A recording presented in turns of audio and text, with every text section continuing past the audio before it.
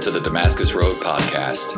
On the road to Damascus, Paul had a radical encounter with Jesus and his life was changed forever. That is what we hope and pray for here. Now, on to this week's episode. All right, so I'm sure everyone missed me when I was gone for a whole week for spring break, right? Because I was gone. I was taking 3 of our amazing students to Los Angeles for a community service trip. And we served the homeless population at a dining hall, and we learned a lot about housing justice from our friend Jill. But the bulk of our work was serving the Hispanic Foursquare Church in Pasadena.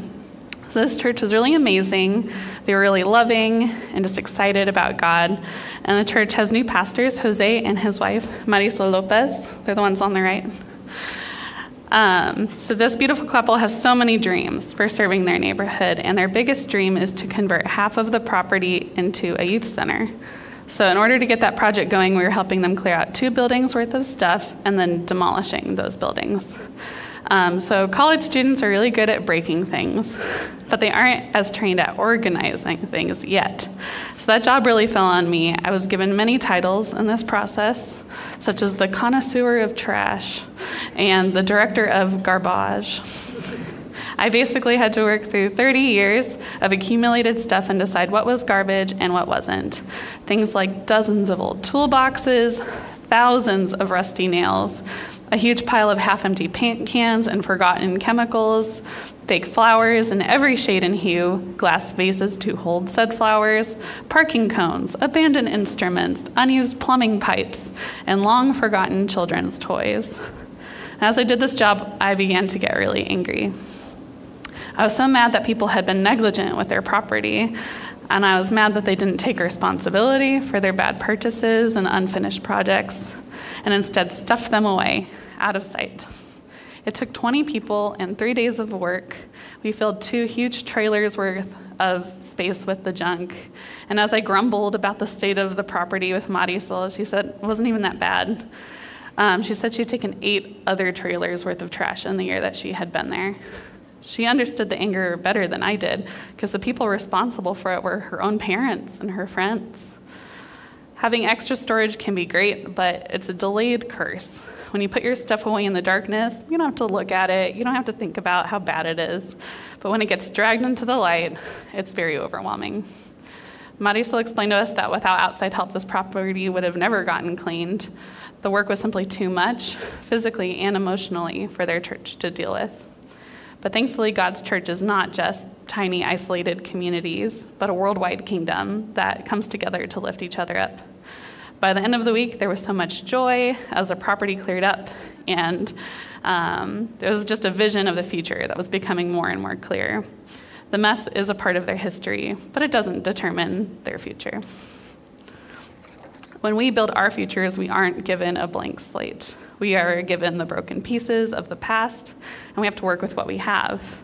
Our mistakes and traumas and our parents' mistakes and traumas all compound into something new that will either crush us or be transformed into something beautiful. Miraculously, Jesus is able to take the messy past and make something new out of it that doesn't erase the past but brings beauty out of it. Our new lives with Jesus shine brightly not in spite of, but mysteriously because of the darkness we used to live in. But this process isn't easy or straightforward, and it involves a lot of failure. It's very true that when you're young, you make stupid mistakes. But the narrative that is untrue is that you will stop making mistakes once you grow up. To any of our kiddos here, I'm here to break the news to you that the adults don't have it all together. Despite the temporary illusion of control, our sin inevitably sneaks up on us, and it accumulates into shameful junk closets that you will eventually have to help us clean out. Just because people know better doesn't mean that they do better. As humans, it's not a question of if we will fail again, but when and how bad.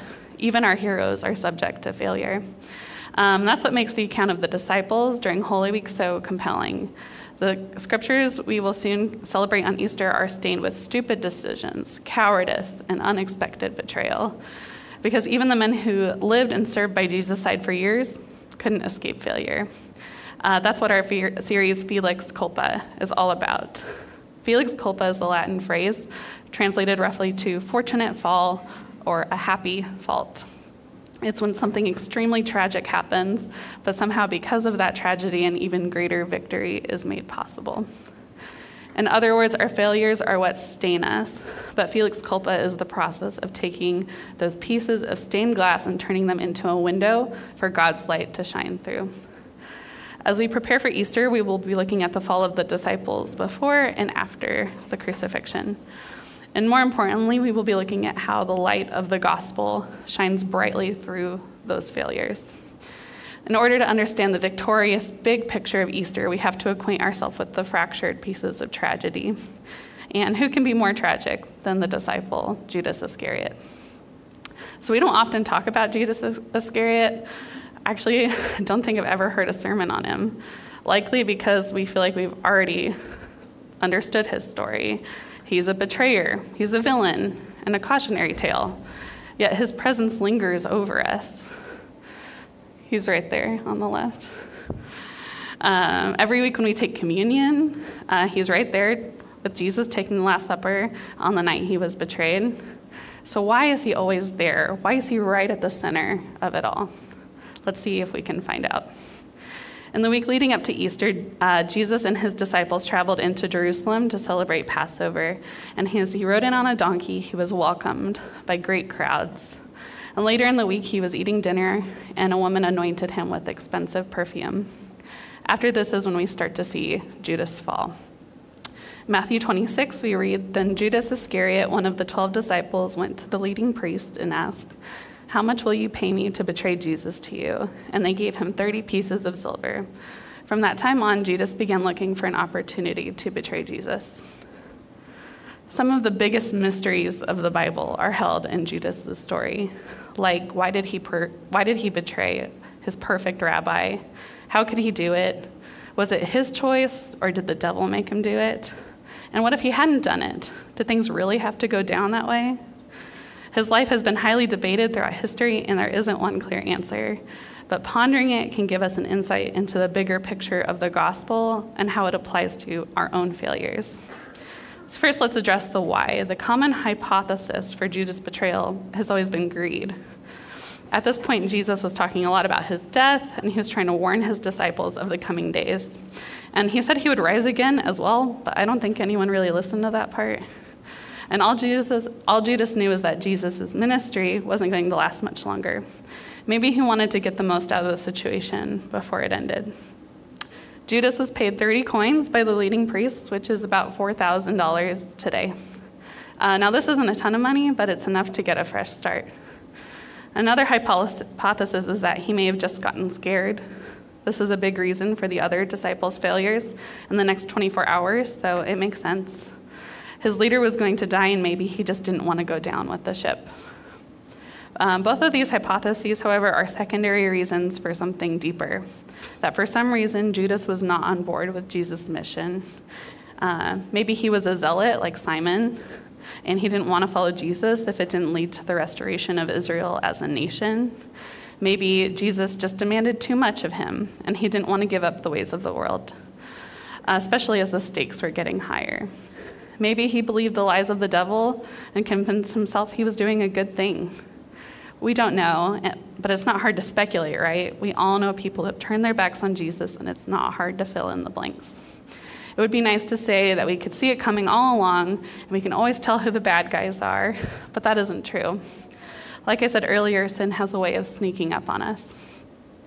At the Last Supper, the other disciples did not suspect Judas at all.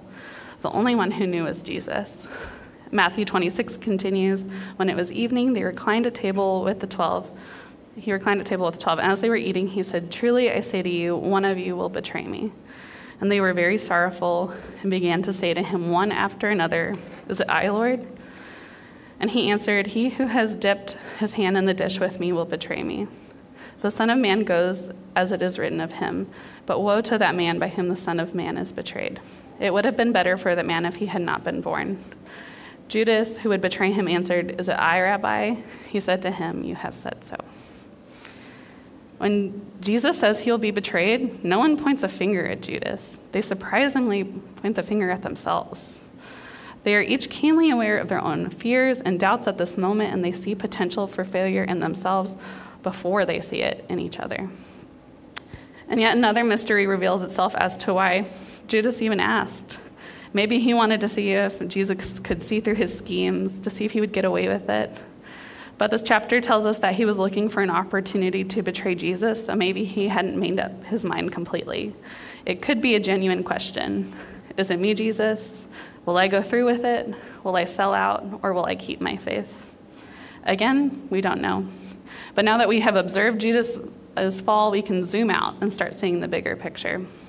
Pastor Tim Mackey, who's the creator of the Bible Project, has been doing an awesome sermon series on the book of Matthew, and he makes the argument that the Last Supper is layered with parallelism. We can use these parallels as clues to give us insight into Jesus' betrayal.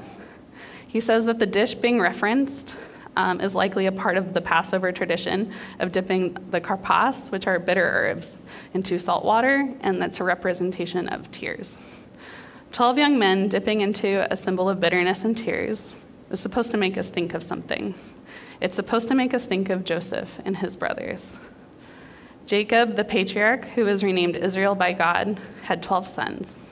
When the second youngest and the favorite, Joseph, started having prophetic dreams about his own greatness, his brothers betrayed him. They sold him into slavery and faked his death. They dipped his coat of many colors in the blood of a lamb. And they gave it to their father, Jacob, who wept with great bitterness. Joseph's story is a Felix Culpa story, because even though his life was so disrupted and harmed by his brother's sin, it ultimately led to so much good. Joseph was put into just the right circumstances over many years that eventually led to him becoming the second in command of Egypt. When there was a famine and his brothers needed food, they came to Egypt for help. Joseph messed with his brothers a little bit, as brothers should, but he eventually wept with joy, and he forgave them, and he saved them from the famine and made a home for God's people in Egypt. What Joseph says to them perfectly captures the spirit of Felix Culpa. You intended to harm me, but God intended it for good, to accomplish what is now being done, the saving of many lives. The connection between these two stories is the core truth that God uses everything, even the worst things, to bring redemption. The terrible, traumatic experiences of Joseph were somehow ordained and repurposed by God to save Israel's family from perishing. And this connection also highlights the similarities between the 12 brothers and the 12 disciples. The same way all 12 brothers dipped the coat in the blood of the lamb, all 12 disciples dipped the karpas into salty water. There is a level of culpability in everyone involved, not just Judas. Peter denied Jesus 3 times, Thomas doubted the resurrection, and all of them deserted Jesus when he was arrested. Another important connection to the story of Joseph is that he was sold as a slave, and the price paid for Jesus was 30 pieces of silver, which is the price of a slave.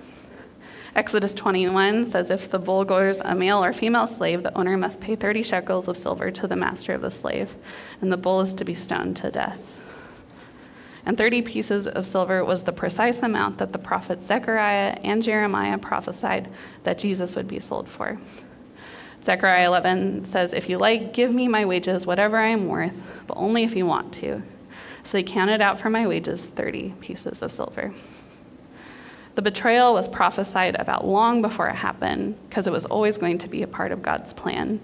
The pieces of our stained glass window are connected, and they are all coming together. So that's just one clue to help us understand the betrayal of Judas. Let's keep reading from Matthew to see what happens in the garden.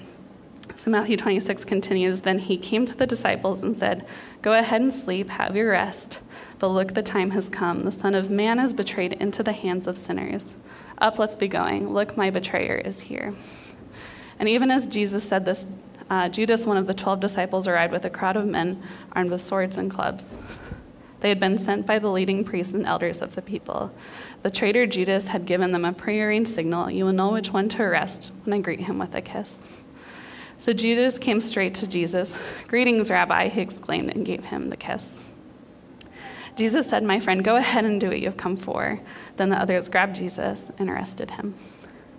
So we talked about this garden very recently in our Holy Places series when Megan helped us to see the theme of renewal that is found in gardens. Gardens are places of renewal because they are also places of anguish. When we read about Gethsemane, we are supposed to also think about the Garden of Eden. The betrayal of Jesus here by Judas in this garden is deeply connected to the betrayal of God by Adam and Eve. Adam and Eve's failure was the first Felix Culpa. It is what brought darkness into the world, and that darkness has impacted us all. Even the men who walked by Jesus' side for years could not escape its reach.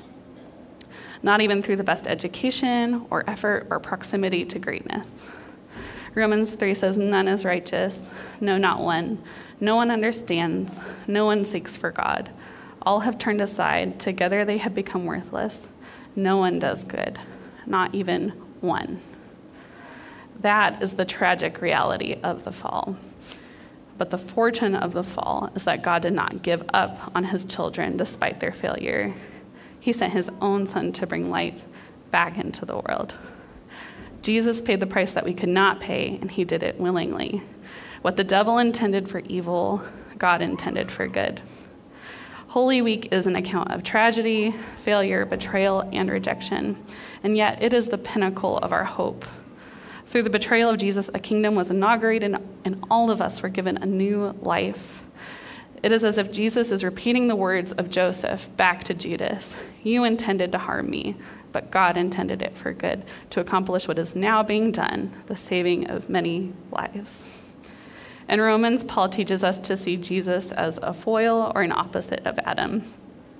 Yes, Adam's one sin brings condemnation for everyone, but Christ's one act of righteousness brings a right relationship with God and new life for everyone.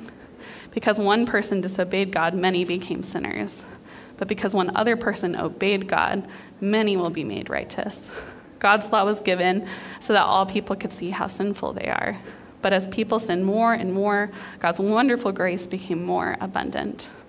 So just as sin ruled over all people and brought them to death, now God's wonderful grace rules instead, giving us right standing with God and resulting in eternal life through Christ Jesus, our Lord. All of these stories of Felix Culpa are woven together, and they all point us to our Savior, the one who is able to make failures fortunate. Asking why Judas betrayed Jesus is like asking why Adam and Eve ate the fruit, and sometimes we can only answer those questions by asking ourselves why we sin.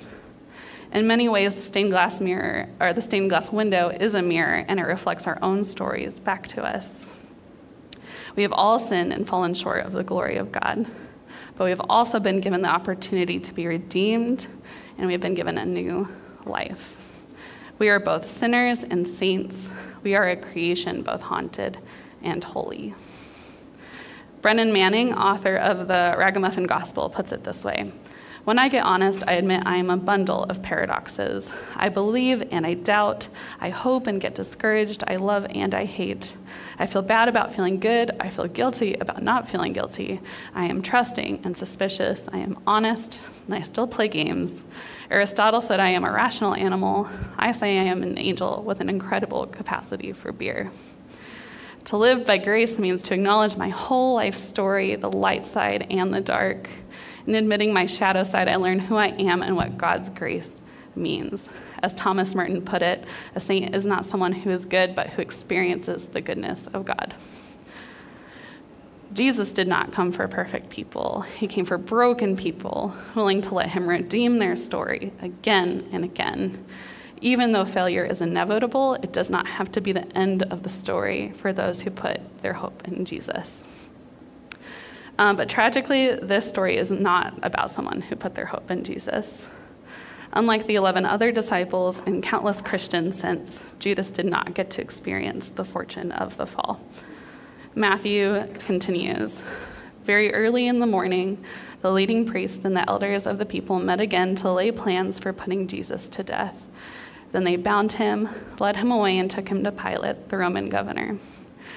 When Judas, who had betrayed him, realized that Jesus had been condemned to die, he was filled with remorse. So he took the 30 pieces of silver back to the leading priests and elders. 'I have sinned,' he declared, 'for I have betrayed an innocent man.' "What do we care?" they retorted. "That's your problem." Then Judas threw the silver coins down in the temple and went and hanged himself. The leading priests picked up the coins. It wouldn't be right to put this money in the temple treasury, they said, since it was payment for murder. After some discussion, they finally decided to buy the potter's field, and they made it into a seminary for foreigners. That is why the field is still called the Field of Blood. It fulfilled the prophecy of Jeremiah that says, "They took the 30 pieces of silver, the price at which he was valued by the people of Israel, and purchased the potter's field, as the Lord directed."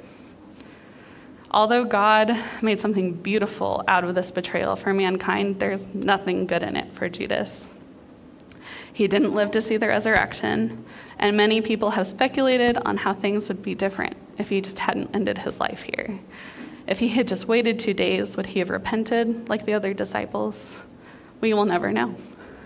What we do know is that he did not repent. He experienced remorse and shame, but that's not the same as repentance.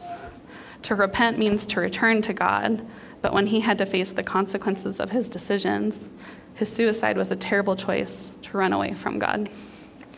This doesn't mean that we can't have compassion for Judas or for anyone else who makes this decision. We should have immense compassion for them. The rational brain knows that suicide is a permanent solution to a temporary problem, but it is usually made by desperate people who feel that their situation will continue to stay permanently unlivable. My uncle Stan took his life a few years before I was born, and I'm really grateful for my family who always told me stories about him with great compassion. I know it was painful for them, but I'm glad that they talked about him so often. They used that awful trauma to teach me and my brothers that life is sacred and that life is missed. When we talked about my uncle, they used it as a time to teach us that you must trust God with your life. Even when you don't see a light at the end of the tunnel, you must wait for the light because God doesn't abandon his children. You must wait on the Lord. And you must call on him in times of trouble because he will come to you. My family also never let us debate about whether or not my uncle was in heaven because they knew it's not our place to decide. Only God knows the state of my uncle's soul, but we sincerely hope to see him in heaven one day. I was reminded of this part of my family history a few months ago when a student asked me to pray for her stepfather. She said he was coming face to face with the consequences of his actions, and he was in danger of self-harm. She said he had been a terrible husband and father to his past family, and he had ignored that guilt for decades. Even though she was grateful to God for pushing her stepfather to acknowledge his sin and hopefully repent, she also recognized the danger in it. To look at your sin face to face and see your corruption and your brokenness laid bare can be absolutely terrifying. It can either push us into despair or into the arms of Jesus. People will often spend their lives ignoring their darkness and terror, or will by some miracle find grace and learn how to shine light into it. In Brennan Manning's book, The Ragamuffin Gospel, he refers to ragamuffins as people who have experienced a fortunate fall. They are broken people who don't fit in, and because of their state as outsiders, are uniquely able to shine the light of Christ. They're often messy, poor, addicted, depressed, and scarred in the consequences of their own sin. He says, for ragamuffins, God's name is mercy.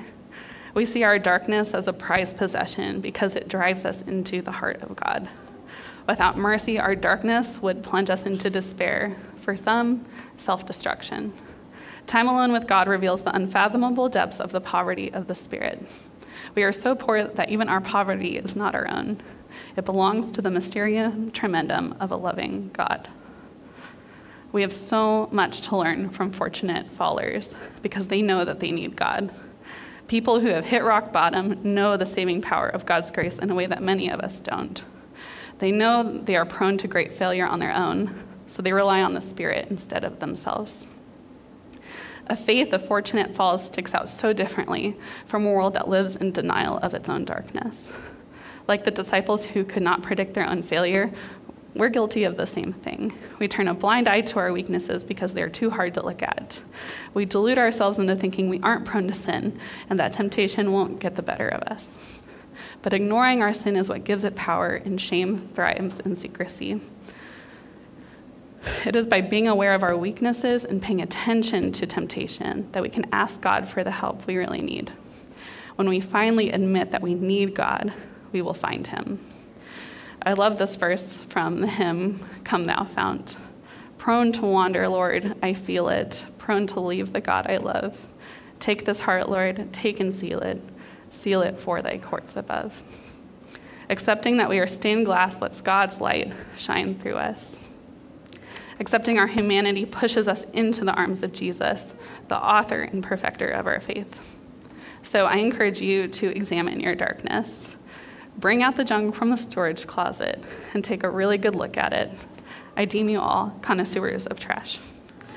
And as you look into that darkness, have hope that God will use your failure for good. God wants to repurpose the broken glass of your life into beautiful pieces of art that bring glory to his kingdom. There's nothing so broken that it can't be redeemed. If God could use Joseph's brother's sin of human trafficking to save a nation, he can use you too. If he can use Judas's betrayal to save the souls of many, he can use you too. In fact, many people's greatest strengths are often the result of God redeeming their weaknesses. The people who are bullied become the greatest encouragers. The poorest become the most generous. The anxious wrecks often become the leaders of our faith. The strongest parts of our bodies are the parts that have been through the most wear and tear. So don't be afraid to take risks and fall on your face once in a while. If you get a scrape, just rub some dirt in it. The good news of the gospel is that your failure is not the end of the world. It's just the start of a new story. If you fall to the ground, your heavenly Father will catch you, and your friends here will too. Lastly, I highly encourage you to participate in Holy Week, including the Holy Thursday Seder meal and the Good Friday Stations of the Cross. Many Christians miss out on the meaningful traditions of this week and only celebrate Easter, but taking time to think about the whole story, the Last Supper, and the crucifixion before we get to the resurrection makes it so much more impactful. My favorite part of the Holy Week is the Seder Passover meal, which is the meal Jesus was eating at the Last Supper. It's all about the Exodus from Egypt, which is a Felix Culpa story. Each part of the meal gives a symbolic insight into the story and the ways it's connected to Jesus. We'll hide bread from children, and we'll drink lots of wine, and I promise you'll have a great time. I'm so excited to celebrate with all of you to see how fortunate we are in Christ. Felix Culpa means that we don't need different stories to be beautiful.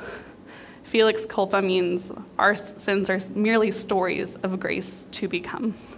We are on our way to victory. Let me pray for us. God, I thank you so much that you are so powerful, that you always have a plan.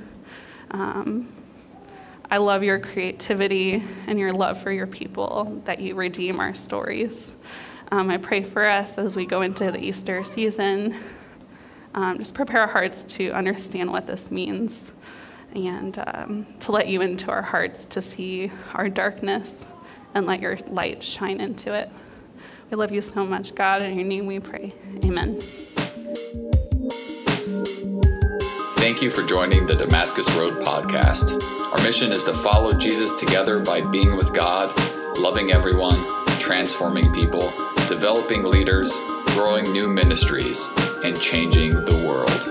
You can find out more about us online at DamascusRoadTucson.com.